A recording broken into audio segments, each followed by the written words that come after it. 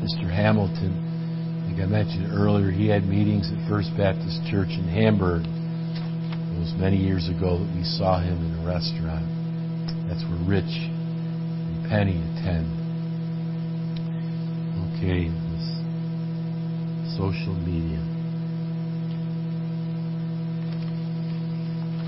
We are enjoying our Sabbath afternoon service as we prepare for the Lord's Supper. Our text is from 1 Corinthians chapter 15, verse 3. For I delivered unto you first of all that which also I received, how that Christ died for our sins according to the Scriptures, and that He was buried. Yes, it continues. But He rose again the third day according to the Scriptures. The Lord Jesus taught us to remember His death, I believe regularly. And so our text is verses 3 and the first part of verse 4. Christ died for our sins according to the Scriptures, and that He was buried. I think I'm not going to elaborate much on He was buried, but I think it's an underrated doctrine. And He was buried certainly is proof that He was dead, although there are people that have been buried who were very much alive. But they many different sources to be assured that Jesus was dead, but that it fulfilled the prophecy of Scripture. And it certainly was.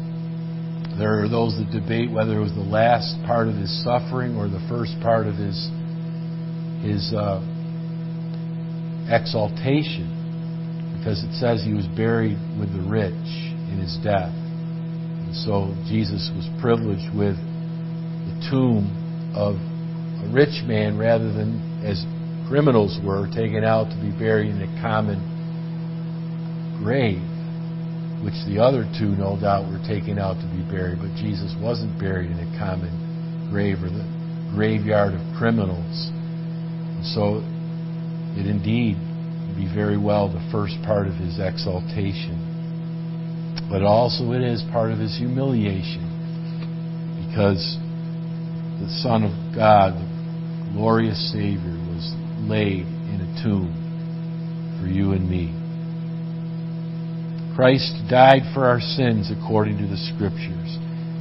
We're going to observe the Lord's Supper, communion table. Jesus commanded His disciples to engage in this drama, if you will, of redemption. He said, "Do this in remembrance of me." It's not a means of our salvation. It's not a means of our conversion. It's also called communion of the body and blood of Christ. And so communion is a synonym for fellowship with God and sanctification, growing in grace. The Lord left us with two particular symbols. There were many symbols in the Old Testament, in the ceremonial laws. The Lord left us with baptism and the Lord's Supper. Baptism represents regeneration when our sins are washed away. The Lord's Supper represents our sanctification, communion with God on a regular basis. And may I say, and it's not always practiced in Protestantism, that no unbaptized person should take communion. It's a mixed message. If you've not been baptized and you take communion, what is it saying but I'm being sanctified without being regenerated? Sanctification follows regeneration. It's not to be reversed. And yet, there are churches that do not warn and do not caution unbaptized people to not take communion. In other words, what the symbolism is, no unconverted person should engage in a symbol that speaks of fellowship with God. No unconverted person can have fellowship with God. And yet there are people that protest that should not be a caution. The Lord tells us that for us to come to the table, that even backslidden believers should not come. How much more unsaved or unbelievers? The Lord tells us we're to examine ourselves before we partake. And so I caution all of us, if there's any unconfessed sin, if there's any sin in our life that is not under the blood, is not being forsaken, then we are not to give a mixed message. Our message when we take the bread and the cup is I have fellowship with God. That I'm not only a saved person, but I'm walking with the Lord. I've confessed my sins and I'm intending to forsake them. So it is a very serious means of worship. Jesus said it's to be in remembrance of His death. Remembrance of me, and in particular His death. What does it mean, remembrance? Remembrance. We think of remember as just a brief, I forgot that. But remember is something that we should stay with it. Remember is to think on purpose. It's remember the words in Ecclesiastes, remember your Creator in the days of your youth. Does it mean, think about Him briefly? No, it means keep Him in mind. And in particular, this is to jar our thinking. This is, if we have not had Him in mind, certainly it is to bring Him to mind and then to keep Him in mind. This should be a trigger for all of us if we have been walking afar off, and if our mind, we can say like Jeremiah, I've forgotten you days without number.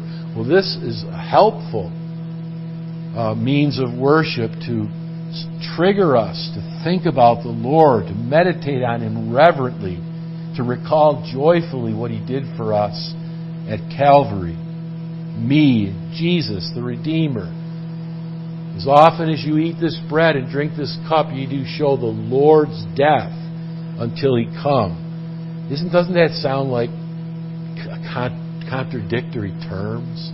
The Lord's death. Lord and death. We shouldn't expect the Lord to die. He's the Lord of glory. He's the Lord of life. And yet it's the Lord's death. That just seems so incongruous. But that's how our salvation necessitated the death of the Lord. As we just sang Ron Hamilton's hymn that mentioned how the Son of God, that God gave Himself for us. And it's not improper to say God died. Jesus was God. Now, it would be improper for us to say God's nature died. But Jesus is God. And so we can indeed say God died. What a humble thought that is. The Lord has commanded that we give Him a day, a week for His resurrection. How often should we remember His death? Well, the Bible says, as often as you eat this bread and drink this cup, you do show the Lord's death. And I don't think He's saying there you should do it often. To us, the word often means frequently. I'm not denying it should be frequent, and I'll show you why the Bible does teach it should be frequent. But the idea of often is every time.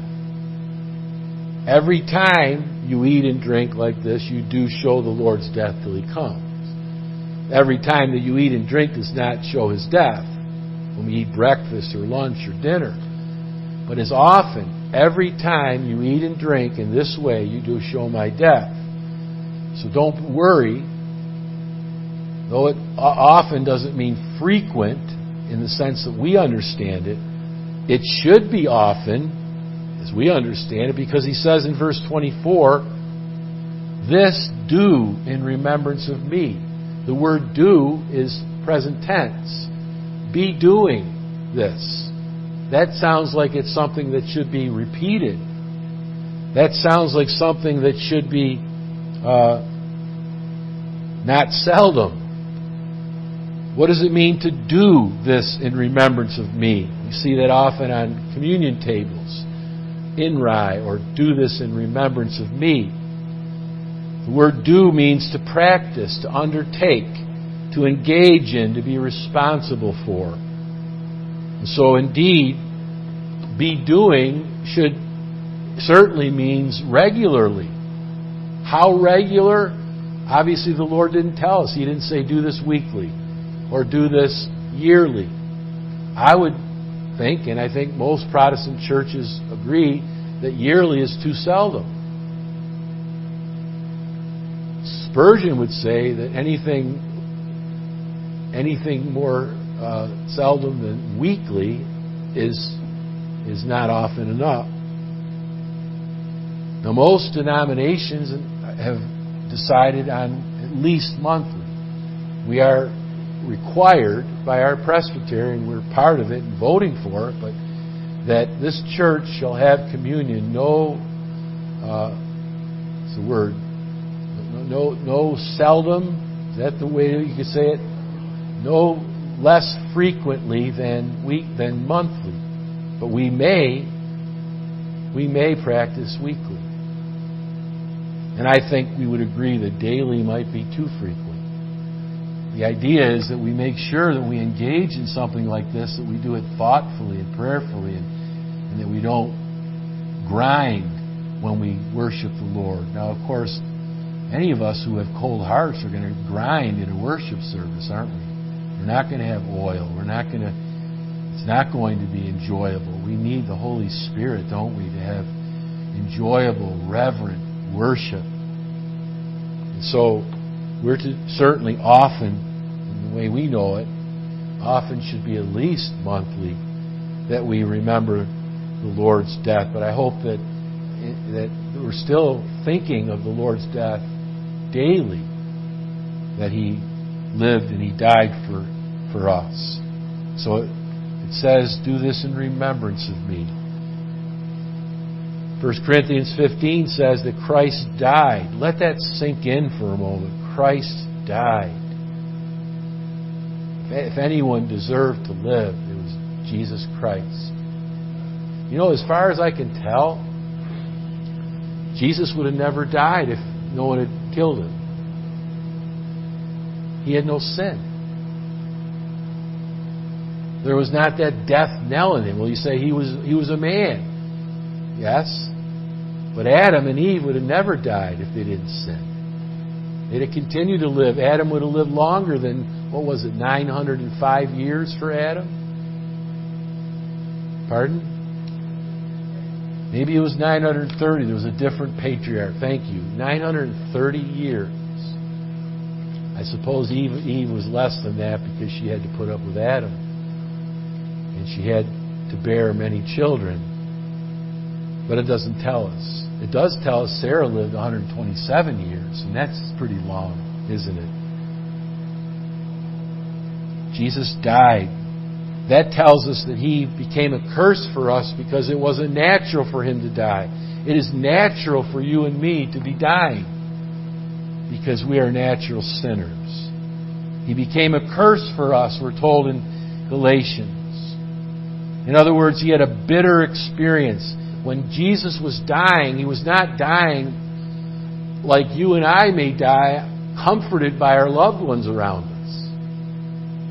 The Lord wants us to comfort each other in our time of dying. You'll be with the Lord soon. Your sins are forgiven. Singing hymns and psalms around our deathbeds if there's time. But Jesus didn't have people singing around the cross. He didn't have comfort of His family. His Father wasn't comforting Him. His Father was cursing, as it were. In our place, He became a sin offering for you and me. Jesus became sin for us who knew no sin, that we might be made the righteousness of God in Him. He was suffering.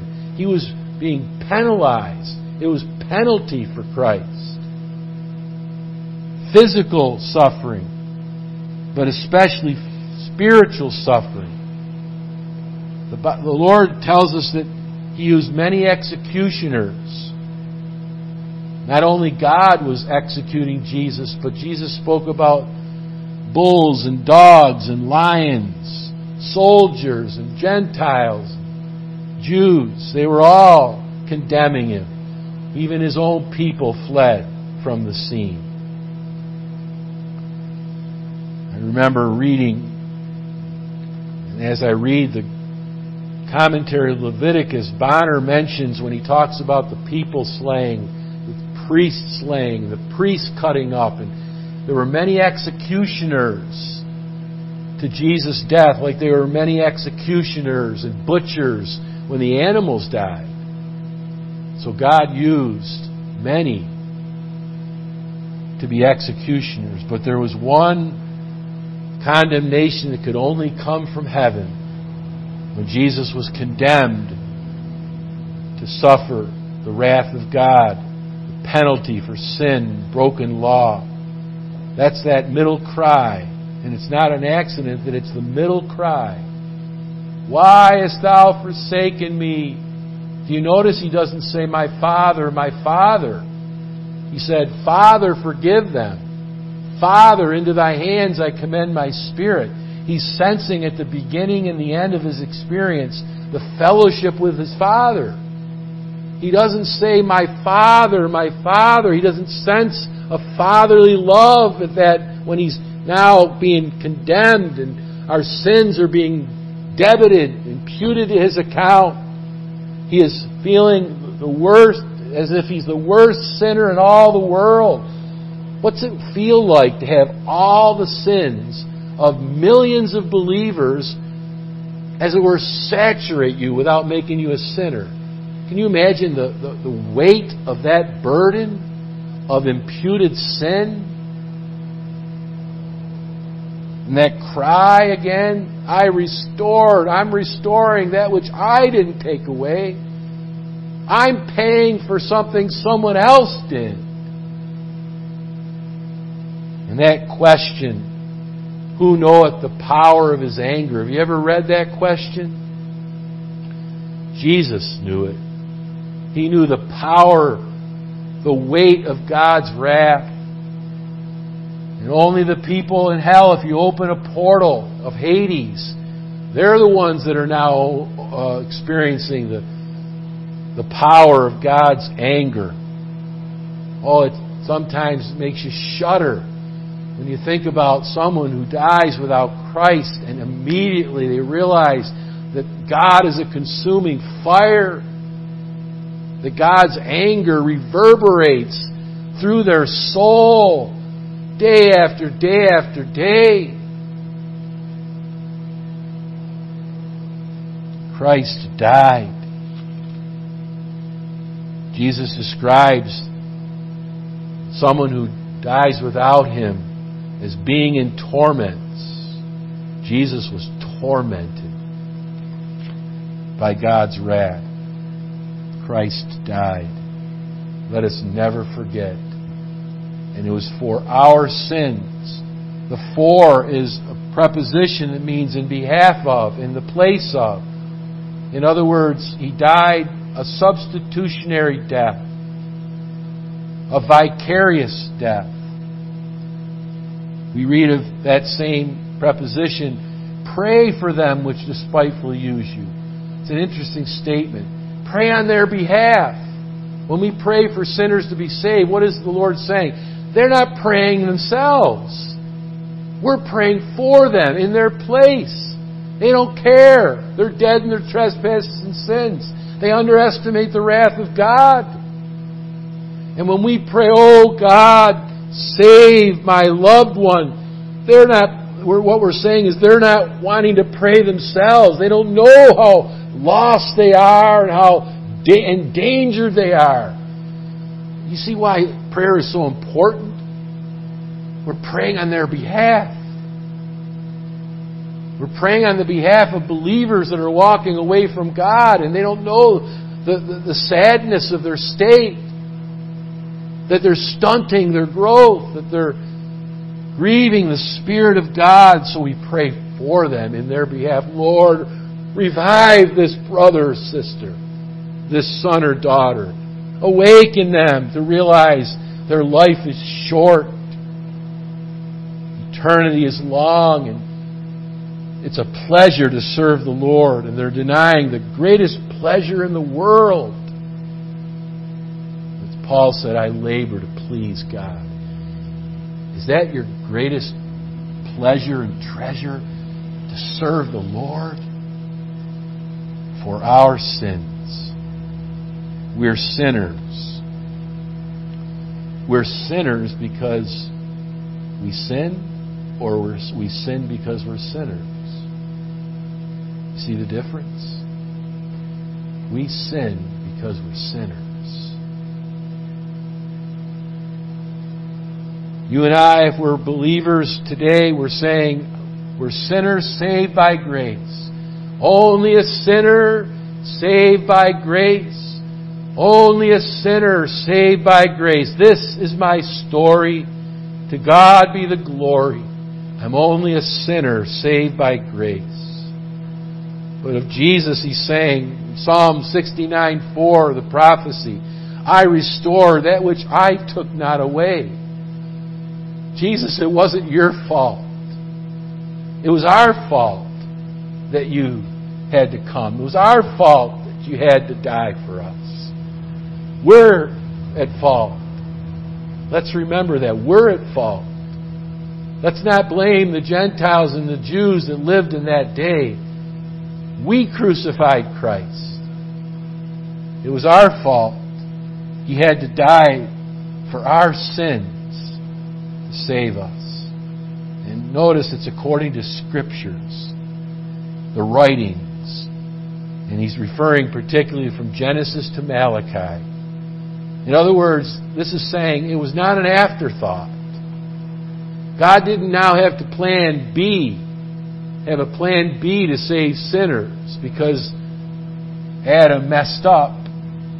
No, it wasn't a surprise to the Lord. The Bible talks about Christ before the foundation of the world being decreed to die. Aren't you glad that God didn't say to Adam, "Cursed art thou"? You and I would never be saved. We would be like the fallen angels. Can you imagine now being alive, have no hope? How scary that must be when someone is awakened to that fact. As I said in Sunday school this morning, God didn't curse Adam, He cursed Adamah, the word for ground. And Adam heard that Hebrew expression. Cursed art thou. No, cursed is Adamah. Instead of hearing cursed are you, Adam. Cursed is the ground. Unlike Cain, when God said, "Cursed art thou."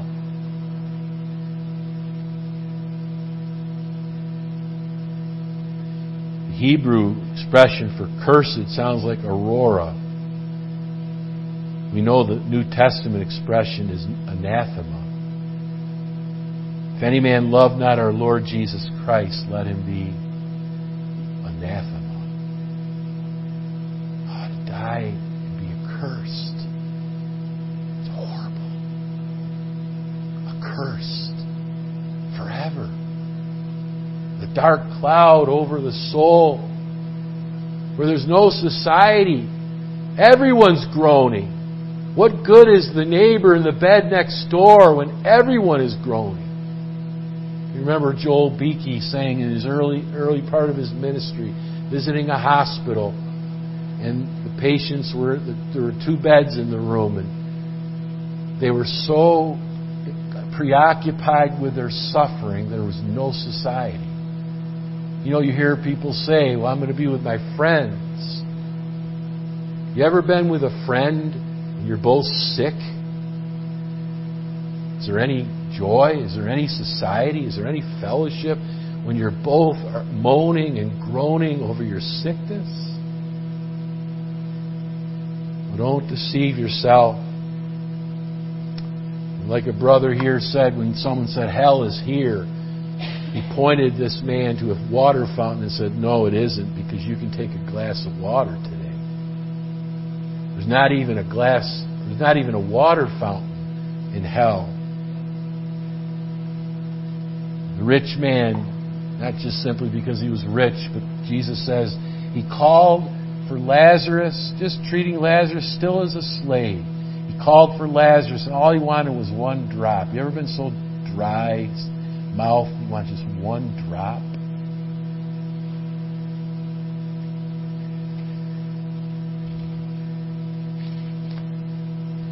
It says of Cain, interestingly, you are cursed more than the ground.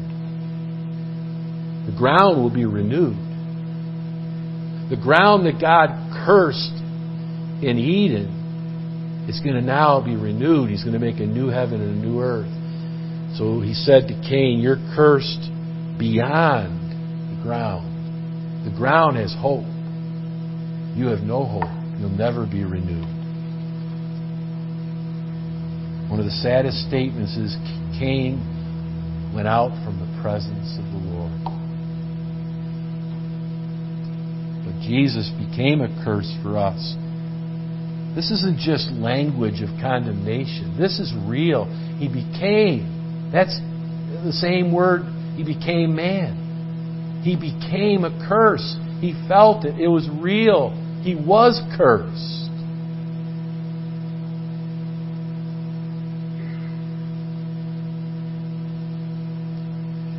Fallen man, we have the curse of the law. Christ became a curse for us. The Day of Atonement was when Jesus heard, "Cursed art thou."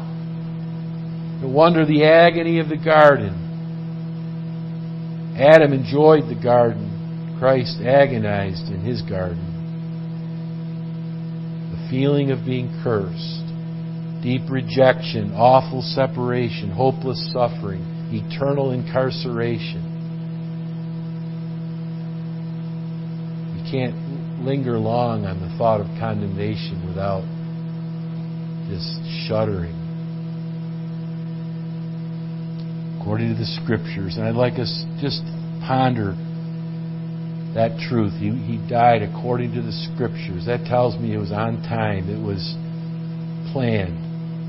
Just like Jesus opened the Scriptures and opened their understanding. He showed from the law of Moses and the prophets and the Psalms the things concerning Himself. What an exposition of the Bible that was. He showed them the things about the resurrection. He showed them the things about His incarnation. He showed them the things about His life. But Jesus showed them that my death was prophesied. From Genesis to Malachi. Can you think with me? Genesis. Jesus died according to Genesis. Where is it? Thou shalt crush his heel. How about the ark as a symbol of Christ? Being tossed to and fro, the wind and the waves and the water. The ark took the brunt of God's wrath, and all the inhabitants were safe and secure.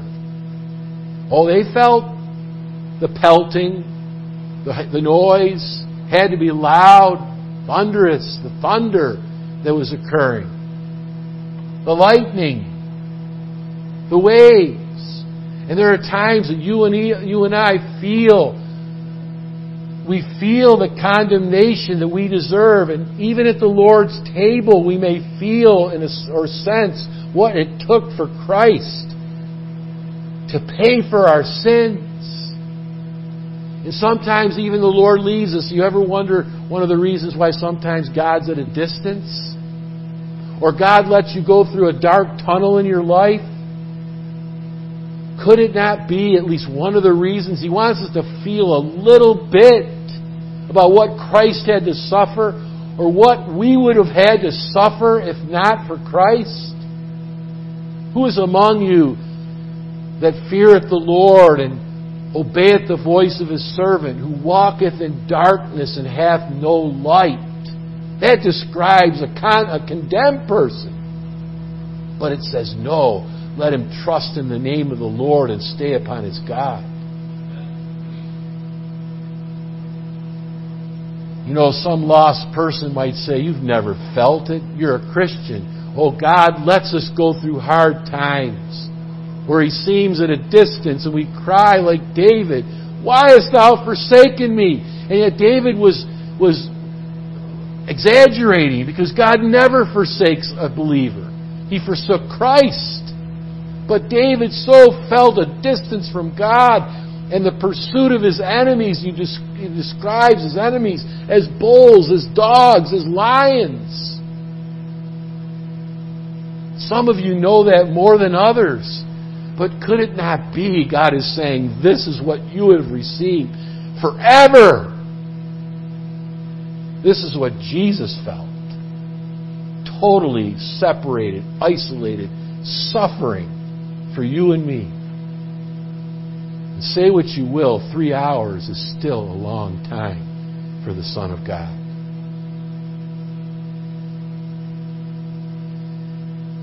If I know that my suffering is not because of condemnation, I can take it. Because though you go through the valley of the shadow of death, Thou art with me. He promises. He promises to be with us. Christ died according to Exodus. Where do you find Christ's death in Exodus? When I see the blood, I will pass over you. All those innocent lambs. Behold the Lamb of God in Exodus. Takes away the sins of the world. Christ died for our sins according to Leviticus. No, I don't have time to go through every book. I'm just giving a sampling. So stay with me. Christ died for our sins according to Leviticus. The blood of bulls and goats and lambs and birds. Oh, the gory, the slaying, the bloodshed, the cutting open, all the parts being laid on the fire and being consumed. Behold the Lamb of God. Christ died for our sins. Deuteronomy. He that is hanged is accursed. The cross of Calvary all the way back to Deuteronomy. He that is hanged upon a tree is accursed. Joshua, Jericho, is accursed. Could it be that Samson, who slew more of his enemies in death than in life, do you know that Jesus' death did not only affect His people in our salvation, it underlined the condemnation of sinners. A sinner at Judgment Day is going to say, this isn't fair. For me to die for my sins and for Jesus to stand up and say, was it fair for me to die when I was a sinless Savior? I was condemned to die. You rejected the only substitute. So you have decided to suffer on your own. So would we, but by the grace of God. Christ died for our sins according to the Psalms. Psalm 22. Eli, Eli, lama sabachthani. My bones are out of joint. My tongue cleaves to the roof of my mouth. They pierce my hands and my feet. Thou wilt not leave my soul in hell, Psalm 16. Psalm 69, He gave me gall for my meat and vinegar to drink. Psalm 118, the stone that's refused. Isaiah 50, verse 6, Christ died according to Isaiah. My back I was given to the smiters, and my cheeks to those who plucked off my hair. You ever had hair ripped out of your scalp? By an accident? By someone pulling? We're given something that we didn't see in the New Testament. But it happened. Scripture's always fulfilled. Isaiah 52:14, His visage was so marred more than any man, and who cannot Forget Isaiah 53. Despised and rejected of men, a man of sorrows and acquainted with grief. He bore our griefs and carried our sorrows. He was stricken, smitten of God, and afflicted. He was wounded for our transgressions, bruised for our iniquities. He was chastised for our peace. With His stripes we are healed. He bore the iniquity of us all as a lamb taken to the slaughter. He had His grave with the wicked. It pleased the Lord to bruise Him, and He became an offering for sin. And He saw the travail of His soul and was satisfied. Christ died according to Daniel. Messiah will be cut off. Christ died according to Jonah. As Jonah was 3 days and 3 nights in the belly of the fish, so Jesus will be dead 3 days and 3 nights. Christ died according to Zechariah. Awake, O sword, against my shepherd. Smite the shepherd, and the sheep shall be scattered. And you know, John and Peter and James, and they all say, we're in that text. We scattered. We weren't there for Him. And even John will confess, I was only there because for Mary. Or I was only there because I had a connection to the high priest. I wasn't faithful to Christ. Christ died according to the Gospels. He said, the Son of Man shall be crucified.